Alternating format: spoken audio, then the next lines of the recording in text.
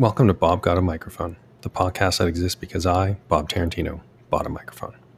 There are a lot of interesting people out there, and these are some of their stories. On today's episode, I'm speaking with Joe Shouldice. He's a husband, father, graphic designer, and cricket farmer. About 4 years ago, Joe and his family, who were then living in Brooklyn, New York, sold everything, bought an Airstream, and hit the road for a year. This is his story. You good? I love it. All right. Where are you? Are you in your kitchen? The kitchen's like over here. Yeah. I'm in like kind of the living room. It's one big room. There's no, don't draw over there. Don't draw artificial distinctions between the kitchen and like the dining room. You're so fluid. Wow. Exactly. I don't want to be boxed in by like, people's preconceptions of what room I'm in. All right. So let's get started, shall we? Okay, let's go. So I wanted to talk about the first thing I wanted to talk about was something that I think actually you and I have not talked about enough, and something that I think is sort of a fascinating aspect of your life, because you're one of the few, in terms of people that I know, you're the only person that I know that has actually like pulled it off and sort of lived that dream of just getting rid of everything, buying an RV, and hitting the road for a year, right? So how long were you guys on the road for? Just under a year. I think we call it a year, but I think technically it was like 10, 11 months. Right. Okay. And so how does that, like, I think probably the best place to start, or the part that I'm sort of most interested in, is how does that end? Like when you're coming to the end of that 11 months, what does that look like? Like, are you sort of happy to get off the road? Are you anxious about it? Are you like, oh, I'm going to miss this? What does it feel like to sort of stop after spending a year moving? Start at the end. The funny thing is, and it's hard even to say this now, it ended, I guess 3 years. So this is like 3 years out from that. And right now, I feel like my perspective would be totally different. But at the time, we were totally ready for it to be over. And not because we wanted to end it, but we were, if you think about it as like a chapter, like whatever, like, especially like, I feel like in grade school and stuff, it's like, it's so easy. Everything is so segmented, right? September to June, that's like, you really think of that as a period, you get a little break, you do it again, right? And so like, and then after school, I feel like it becomes hard after like, whatever, if you go through to high school, if you go through to do a degree or something like that, once that structure's done, it can be really hard. Like you get a job and all of a sudden you're 3 years into a job and it's like just one big blur. And like, so anyways, but if thinking about, to come back to like the chapter thing. So like the beginning of that being a chapter, the beginning of the trip, I loved it. My wife, I think we all loved it. It's just, as we were on that, when we began that, we thought we would be leaving New York, coming back to Toronto, and very much doing the same thing that we were doing in New York. I would get another design job. My wife would continue, Christine would continue painting, and we'd just do it in Toronto, right? And then over the course of the trip, though, and like the further we got away from Brooklyn and like some semblance of reality, I guess, other ideas came in, and we were like, oh, why would we do that? Like a lot of the reason we're leaving Brooklyn, these are going to be we're just going to be putting the key in the same ignition. It's probably going to be a little easier because, there's like family support, and it's like Toronto's like a milder version of New York City, let's say. But like, at its core, it's kind of the same thing, like get a big mortgage, get a job to feed the mortgage. And so we started thinking of other things. And so in the course of that was the cricket farm. And because of that, we got so excited that really the last couple of months were just kind of like finishing this trip was really impeding getting that started. So that's what the feeling was. It wasn't to end the trip. It was just to like start that next thing that we were really excited about.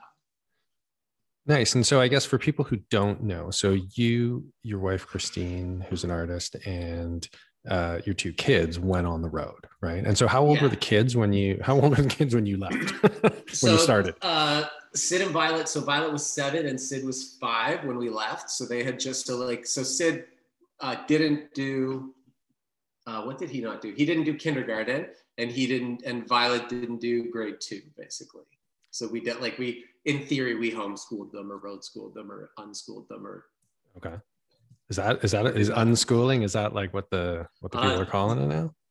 Well, sure. Yeah. Did you become part of the unschooling community? I don't know. I guess, and I think there's like active unschoolers that really like abide by a theory. And then there's unschoolers, I think, which are really like parents who think they're homeschooling, but just don't know how to do it, nor actually realize how hard it is and like how they don't want to invest their time in that. And therefore, if you call yourself an unschooler, then that's okay. In all seriousness, we felt like we tried with like the workbooks and all this kind of crap at the beginning. And it literally was like sitting at the like kitchen table in the Airstream and like forcing them to like write out the alphabet instead of like going on a hike in like in New Mexico or whatever, somewhere in the desert. It was just like idiotic. So we're like, so you chose the hiking, rightly so. We chose the hike. We chose unschooling. It's technically what it was, Bob. But yeah, that's amazing. No, we definitely chose that. So it was like, it was really, that was there was an overarching concept of just like letting wherever we were be the teacher and just whatever. They're in kindergarten, grade 2. They need absolutely nothing except for just like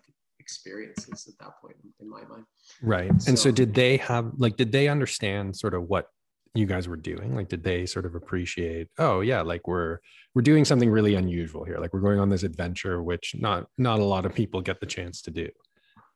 I think so. And I think so. And I mean, I know also like, there were a couple funny times where like, so Violet being 7, she and like, super social. There'd be times when we'd be like just in the middle of nowhere, some little like whatever, we'd be fueling up or something at some gas station, and she'd of course be chatting with like the lady behind the counter to pay, and she'd just be like, oh yeah, we're like just on a little trip where I'm from Brooklyn and all this, and these people are like looking at her cross-eyed like she's delusional.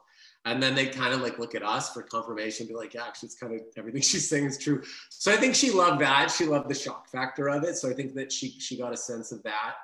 And yeah, I think as much as you could as a 5 and 7-year-old, I think they did. You know, like at the beginning, we really sat them down and kind of explained how this is the plan. We're going to sell everything, quit everything, and go on the road. I think even with that, though, a lot of it, at that time, it's pretty abstract. I mean, the concept of like not going back to your home and all this stuff is, I don't know if you really grab that until you're just like, you know, it's a year after the fact and they're like, oh, we're in a new like physical home now that's not the old one, kind of a thing. Right. And so what was that transition like? So if we sort of loop back then to the beginning, how does it unfold in terms of like you telling people, like, and even, you know, from as practical as like the kids, right? Like, I assume like you can't just kind of like pull your kid out of school and they just stop showing up. Like, do you have to tell somebody? There were so many weird things. It was like, so yeah, this is reaching back because this is 2017, but we sort of like, there were so many things that conspired, right? Like, literally like probably dozens of things that just kind of stacked on top that eventually made it happen. And I think it was only the accumulation of that. And from mundane things as much as like, oh, the Canadian dollar being like really strong, the Brooklyn real estate market being really strong, me being like 4 or 5 years into a job that I was like really feeling like it was time to change. Like those literally like Gord Downey's death piled onto this in terms of like just like a wake up call. You know, our neighbor had family members that had been, her daughter and her son-in-law had been police officers their entire careers. And, you know, with plans, oh, we're going to retire, we're going to do this, we're going to move to South Carolina or North Carolina. And literally like within weeks of retirement, it's like cancer diagnosis and like death. And it's just like one of these like, you know, like that no one promises you tomorrow. And like, really there is no time. And then on top of that, we've been in New York for 12 years with no plan ever of being there and just always feeling Canadian and imagining ourselves being back in Canada, and then all of a sudden being like 2 kids and living there, and like if we don't actively do something, it's only going to get harder and harder and harder. So like, anyways, those were some of the things that piled on. But then we kind of got far down this thinking under a shelter. I think like there's a lot of fear surrounding doing something like this. In hindsight, I think it's unwarranted, but for me, it was very, these were major changes that I couldn't go back on at the time. But we got really far in the thinking of this because there were, at the time, what was going on, like the whole concept of van life, which I think is super cliche and like really like it's played out in mainstream in many ways. Well, I mean, and there was the movie that just won all those awards, right? That basically exemplifies it. But like in 2017, that was then right at the height of this. It was like, I'm pretty sure it was New Year's Day before, the year before we went away. And we're walking from our place to basically Prospect Park Zoo, me and the two kids, they're scootering, crossing the street, and a car hits Violet, like just doesn't, like touches her, screeches the brakes, but touches her scooter up to, bumper. Yeah. And the screaming and the whole thing to like stop. Sure. And so it was like one of these wake up calls. It's like, you can't, there's no safety. Like, don't, there's no reward for like living a safe, protected life, nor is there such a thing as a safe, protected life, because this was a block from home and this was happening. Right. So why not go have those experiences, be careful about the dangers, but like, live like kind of that was a nice wake up call as well. That was sort of like, hey, like I can justify, that was what I needed anyways, to be able to justify it. Yeah. Amazing. And so actually just on that point, was there ever a point during the trip, like during that 11 months, did you ever feel afraid while you were out on the road? Like, was there ever a time where like you were in the middle of nowhere and like you kind of hear things at the door? So boondocking's like where you just pull off into, it's usually one of 3 or 4, like BLM land, which is the Bureau of Land Management in the States. Kind of like all these equivalents of Crown land, like Canada, we basically call it Crown land, where you're allowed to go and just camp, right? Some of them more formal than others. So we did that a bunch. It was always a little like, the sleep was always a little restless. Not that you were like fearful necessarily, but it's just like, you just like don't know. There's sometimes you can see people, sometimes you can't. Right. And generally, sometimes those people are amazing, and sometimes they're people that are out there for a reason. And so you just don't know, I think is the whole thing, right? And so there was like, honestly, in the course of a year, incredibly few times. I think I was expecting more, but not that they were non-existent, but like, not really. There was a couple campgrounds that were desolate that I was just like, we can all be murdered here, and we're in the middle of the woods in like Wisconsin, and we're definitely like, no one will find us, and no one will know we're here. I remember calling my parents one night, and without trying to freak them out, just very deliberately, we're at this, just, oh yeah, we're here, just so you know, we're here, like here's the GPS coordinates, just in case. Yeah, exactly. But no, we were like totally fortunate about all that stuff. Yeah. So I'm not going to put you on the spot here. I just want to observe. So in the kind of handful of conversations that I've had with Heather about like when we get to the point where it's like, okay, we're hitting the road, like we're buying an RV and we're hitting the road. I've never heard about this, Bob. No, like I said, like I think it's something that's maybe, I don't know if it's kind of like a North American thing. Like I kind of get the sense that this is just an inherent human trait, right? Like you just want to do this at some point. Like we sort of, for us, it kind of operationalizes as, oh, buy an RV and hit the road. But I think it's kind of like an inbred human instinct to just want to get the fuck out of here. In any event, so my sort of stipulation has always looked like if we're out on the road, like there's going to be situations where we need protection. Like we need to have some kind of means of protecting ourselves or defending ourselves. And for me, crossbow, right? Like that's what I'm bringing with me. So I'm not trying to find out what you brought with you. You can just give me a thumbs up because you and I can see each other on video. Like thumbs up or thumbs down on crossbow. Like would you have? Why do you need more than Wellington? That's fair. You're absolutely right. No, he's good that way. His bark will clear off like 90% of the intruders, and then once they get in, like he physically himself will deal with the remaining 10%. So that's a fair observation.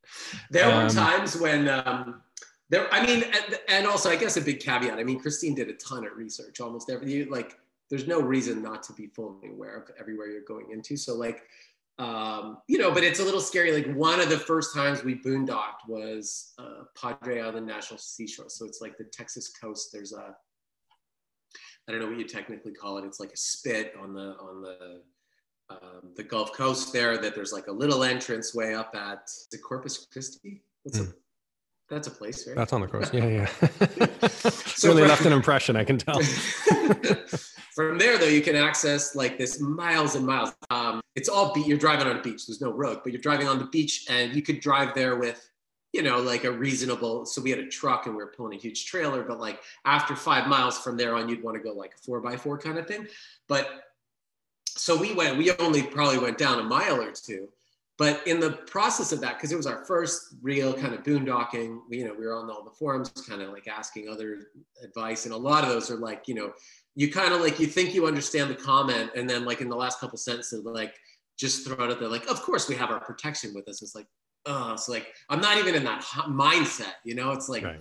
Is that really where we need to be or not? Of course, we never had it, like we never had anything like that at all. But that was one of the scarier times too, because we're on the Gulf, and you could barely way down the beach. So it's kind of a weird juxtaposition of being so remote that like no one will ever get there or see you, but also that if anyone ever did make it there, it's like, it was that like in space, no one can hear you scream kind of feeling, where it's just like the roar of the ocean is like 15, 20 feet away from you. And you're just like, that's it. Like there would be you could do nothing, Wow. So just like point the truck out before you like go to bed, basically, and know where the keys are. In case you really need to jump out. Bob, I'm excited about this. I want to like promote you to get a van and get traveling. I'll do it anytime. I'm ready to go. But this is part of my research process, right? Like I need to understand sort of what I'm getting myself into. And actually on that point, so how did your parents react when you told them? Because I mean, so for people who are listening that don't know, like you and I have known each other since we were kids. So I know your parents a little bit. They've always seen, and you were sort of like kind of an outdoor fan, like an outdoors family. Like you went to camp, you went camping, like your dad. I remember there was a period of time where your dad was he was driving, like wasn't he doing like long distance bus things? So I figured like, yeah. So I feel like, if I said to my mom, like, hey, like we're buying a vehicle and hitting the road for a year, like she'd have some kind of a meltdown. Whereas like I imagine, like I like to imagine that like the Scholdices were more like, yeah, right on. And so I'm curious as to how they actually reacted. I think there was a lot of fear, like the same fear that you were speaking of right now. And I think in the end, what happened, it was sort of presented to them as it was a done deal. So it was kind of like, you can be happy this is happening, or think it's a terrible idea that this is happening. But it wasn't, there was, I as far as I recall, that's kind of how it went off. And so like, I'm sure there was in the private, like unbeknown to me, I'm sure there was a lot of like WTF, like, but I mean, whatever. I'm a designer, so I won't like pretend that I'm not like attracted to just like the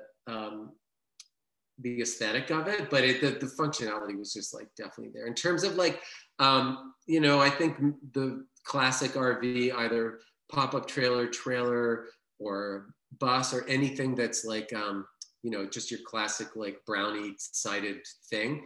I think you probably more than great for like using it 1 week a year as a family in Ontario or a person in Ontario. But we really didn't want to spend, if we had a year, we didn't want to spend time dealing with problems with that. And so, I mean, those things, you can buy them ones from the 60s now that are still just like, functioning fantastic. And so they're like really, the quality is like 100% there. And so the Airstream, like, was the Airstream, is it like a single? Yeah, no, they were on board.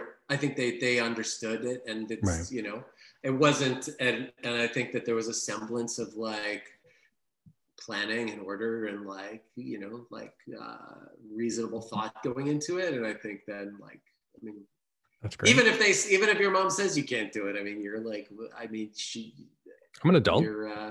I can do things. I don't need her permission, right? Yeah.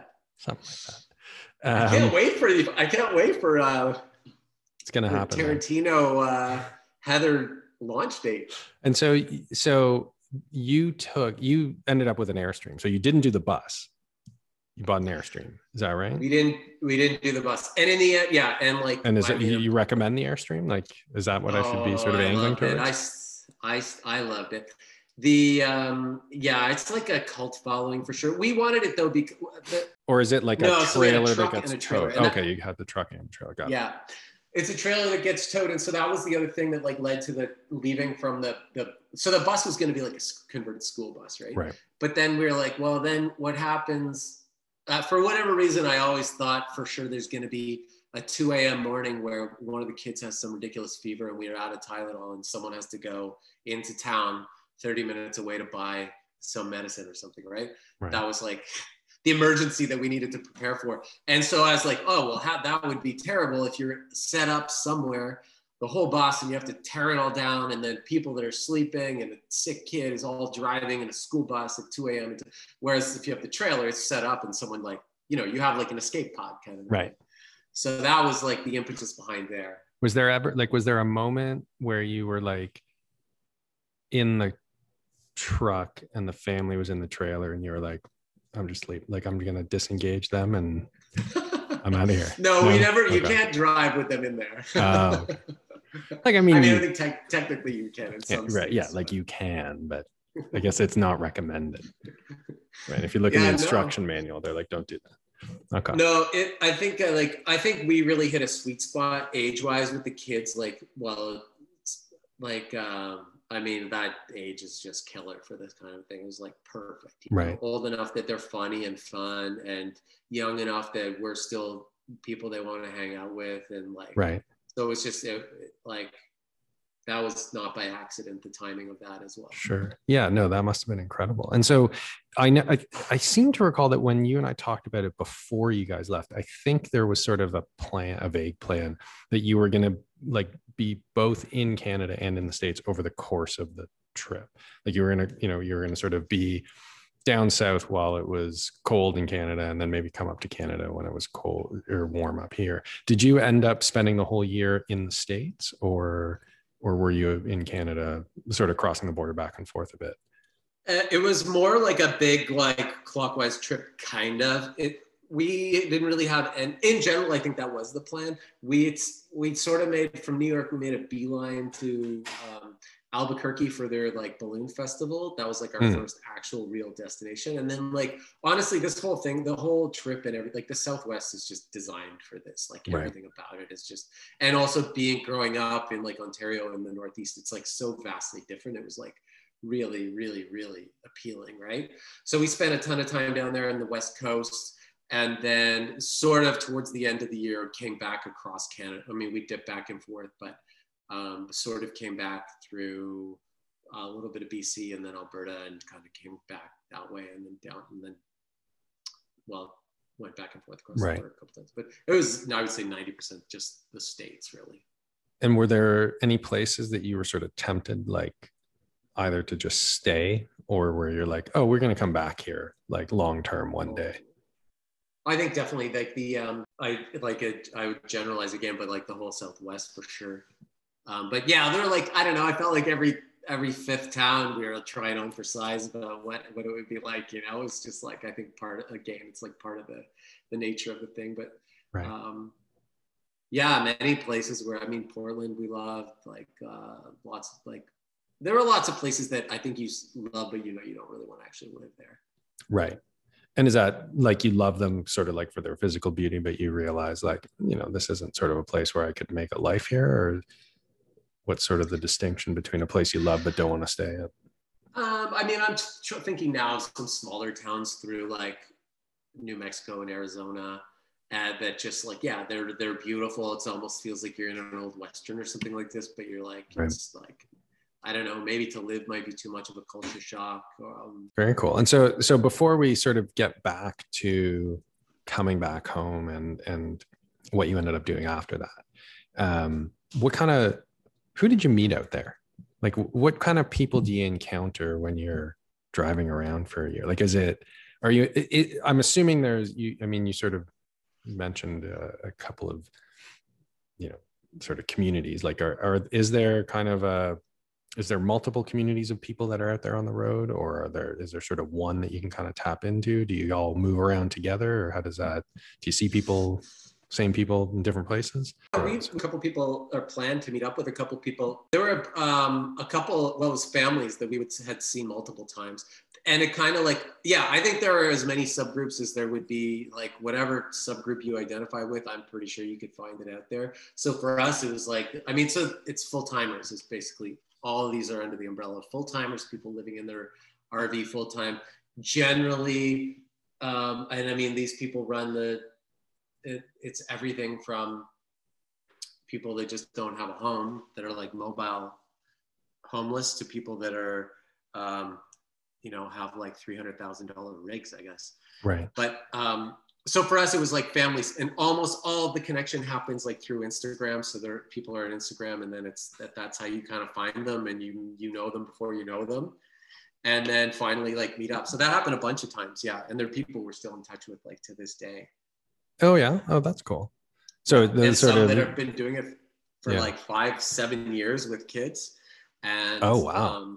And then, yeah, and actually also it was interesting kind of, you see like there almost was like there's this whole cohort, like before we went on the road, we were following a bunch of people to get tips, and like kind of like they fizzled out, and like, oh, you see like, oh, we bought a home, we're going stationary, we sold the trailer, whatever it is. And then like sort of like, I guess when we started, there were a bunch of other people that were starting like similar, and kind of we aligned with them. Right. And, some of them are still going and some of them have stopped. And now like anytime that I poke into those things online, it's like there's new faces and people that are like starting up now. So right. That's great. And so I like that lingo. So going stationary, is that's sort of like when you're off the road, you've gone stationary. Are you stationary now? Yeah, I guess. Yeah, we are. All right. So then speaking of going stationary, so you talked about a little bit of how maybe the expectation was you were going to come back to Toronto, where you're originally from. And then somewhere along the line that changes, right? Where Toronto sort of doesn't seem as attractive anymore. So for people who don't know, you guys are in Owen Sound. How did you end up in Owen Sound? Like, what does that look like? So I think the main thing was, so we got the idea of a cricket farm somehow on the road. Okay. And there was a real before the road, but then I felt like as we were on this, like the momentum for this whole like entomophagy like movement was building like exponentially, and we got really excited about it. Visited a whole bunch of cricket farms. So we thought that was sort of what we felt like the next chapter was. And so as a part of that, we're not going to do that. You need like a place to do this, right? So it doesn't make sense in Toronto. And so we started looking kind of like in a, 1 to 2 hour ring around the GTA of places. And we knew of like Owen Sound in this area from like relatives and stuff like this. So it wasn't a complete unknown to us, but we checked out a whole bunch, and we were here, and it just kind of sort of came together, I guess, really. So let's talk about the cricket farm. So what was the word that you used? Entomophagy? Entomophagy, yeah, eating insects. Okay. And so that was something you had sort of had some exposure to before the trip. Okay. Yeah. And then on the trip, it sort of crystallizes for you. Like what are those conversations like? Because I got to tell you, I have a lot of conversations and they never crystallize in anything. And I have a lot of, like the RV thing. Nobody's buying an RV. But you now have people that will be pushing you to buy an RV. I don't know. I think honestly, I think you could almost wrap this whole trip, this 1-year trip plus the cricket farm, into one like cohesive midlife crisis, honestly, like in hindsight. Okay. But I was super excited about it. Christine was super excited about it. I think also, so my previous, I'm a graphic designer, so that's like what I've been doing. I think also there was a part of me that really wanted to brand a cricket farm. And I think the only way to do that authentically was really to start the cricket farm, to brand the cricket farm. So it might've just been an extremely elaborate branding project for 1.5 years. But I don't know, Christine and I both got really excited about it. Like I said, we met with a bunch of different cricket farms on the road, either like consciously or subconsciously, there was also a part of me that maybe like it felt, you know, like a long shot thing. But at the end of the day, really what it came down to was like, if we try this and fail, I will be so much happier than not having tried it at all. Right. And so that's really where the whole thing landed. So we're like, yeah, well, let's just give it a try. So, and then, so that's why, like, also being outside of like a big, like a Toronto or a big city, like the cost of living was a major deciding factor to be here, to allow, you know, making right. some changes to allow for that kind of a risk to happen. And so are you still farming them? So the last time, I think the last time I saw you in person, like I went to your business and like you had, like it was a cricket farm, right? Like there were thousands of crickets. I forgot that you visited. Yeah. Yeah. Again, like Corpus Christi, I don't leave much of an impression, I guess. So are you still farming the crickets? So no, it's sadly, so I mean, even at the best of times, it's a pretty, as you can imagine, it's a difficult industry to be in. I think it's time will come. There were a bunch of things. I think I might have been a little bit too optimistic about human nature, the need for this. I mean, a lot of the drivers for this, like another, you know, it wasn't just an enthusiasm for the thing. Like when I say this whole thing crystallized, like this, we're in the Southwest. This is where we're in California, and there's no water. And it's like, you know, like we're sort of insulated from that up here, where you kind of don't really think about it. It's not a scarcity. It's a future like Mad Max version of the world. But like, right. It's happening down there. I mean, there's billboards about this kind of stuff happening as you drive down the freeway. And so crickets being like a food, so I guess that's the thing. It wasn't just like a shot in the dark. I mean, they truly are a you know, high protein solution to a lot of problems with conventional animal protein sources at the moment. One of the biggest ones being water, where like pound for pound on protein, you're using like a minute fraction of the water to grow that protein. So I was incredibly optimistic about it. There were a couple, so at the best of times, it's a hard industry. COVID came, the things that I needed, like in terms of keeping the business alive, that being like restaurants that would sell, being able to go to smaller health food stores, meet with the managers, meet with those people face to face to talk about it. Like all these things were cut off. The farmers markets were all cut off, which was like a huge source. I was coming down to Toronto to sell at the Brickworks Farmers Market. So like, that was all done. And in the first couple of months of the pandemic, with no real concept of like how this was going to ever shake out. And so, and also I was disheartened because like on paper, this is exactly the kind of thing, this pandemic and the food crisis that, you know, we were just like licking at the heels of it at the beginning. I feel like the whole entomophagy is a part of the solution for these things. And yet when it comes down to it, that like, let's say in the States, there's all these abattoirs that are having COVID outbreaks and are supposed to be shut down and are having huge problems. Instead of like pivoting to like these new solutions, it's just pump money and keep them alive, right? Mm-hmm. And so it was super disheartening to see that happen exactly at the time when I was like being, you know, trying to figure out how this was going to go forward. So anyways, throughout all this, you know, the Canadian government stepped in huge for a little while at the beginning there in terms of some rent subsidies for small businesses in combination with landlords. And in talking with my landlord, I think he just knew that like, there was not going to be money to pay rent. So he actually, we worked together to like help wrap up that rent. So I took the opportunity to leave that whole thing. And in hindsight, it was fantastic because what I was doing, and I still believe in this concept of like a small cricket farms, almost like on a neighborhood basis where a community can grow its own protein on crappy land that's not arable land, and have protein like almost immediately adjacent where it's going to be consumed. I still believe in that, but at the moment, just the whole like eating a cricket versus not eating a cricket is a big enough chasm that people don't care where that came from. And the fact that I was the farmer growing it and harvesting and processing and packaging and standing at the market was like, it was a nice to have, but it really, the expense time-wise and financially that added was so extreme. So without the farm, I'm at like, I've cut out 95% of the labor, I've cut out 95% of the cost. And so I still have, product for sale from other people's crickets under, the Yes Crickets brand and umbrella. Right. Yeah. And I think that's worth emphasizing. Like Yes Crickets is still around.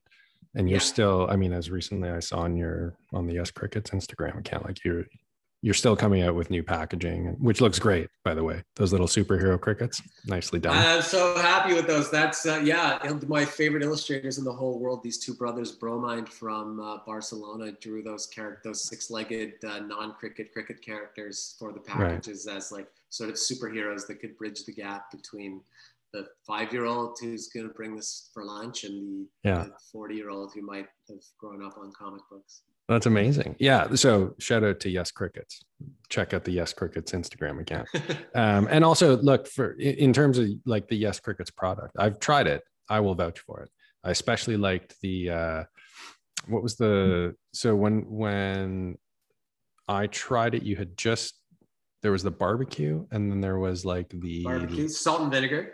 Yeah, I'm not a huge sriracha lime. That was it, sriracha lime. That was sriracha lime. That's the one. Oh man. And dill pickle. Those are the 4 I still. I'm just gonna stick to those 4. Yeah, sriracha lime, man. I was a big fan of those. It's tough though. I was also sort of surprised. I thought it was kind of fun. It was like a really nice sociological experiment in terms of the whole psychology behind eating it. And I was actually surprised. I thought more people would be easily able to overcome their ingrained sort of fear or disgust. Mm-hmm. And there certainly were many people that,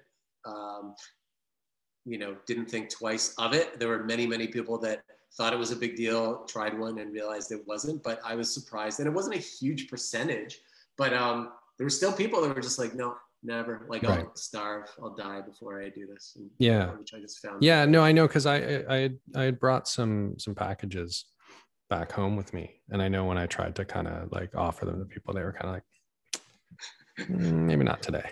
So, but I think the big later. But like I think it depends how many beers I have.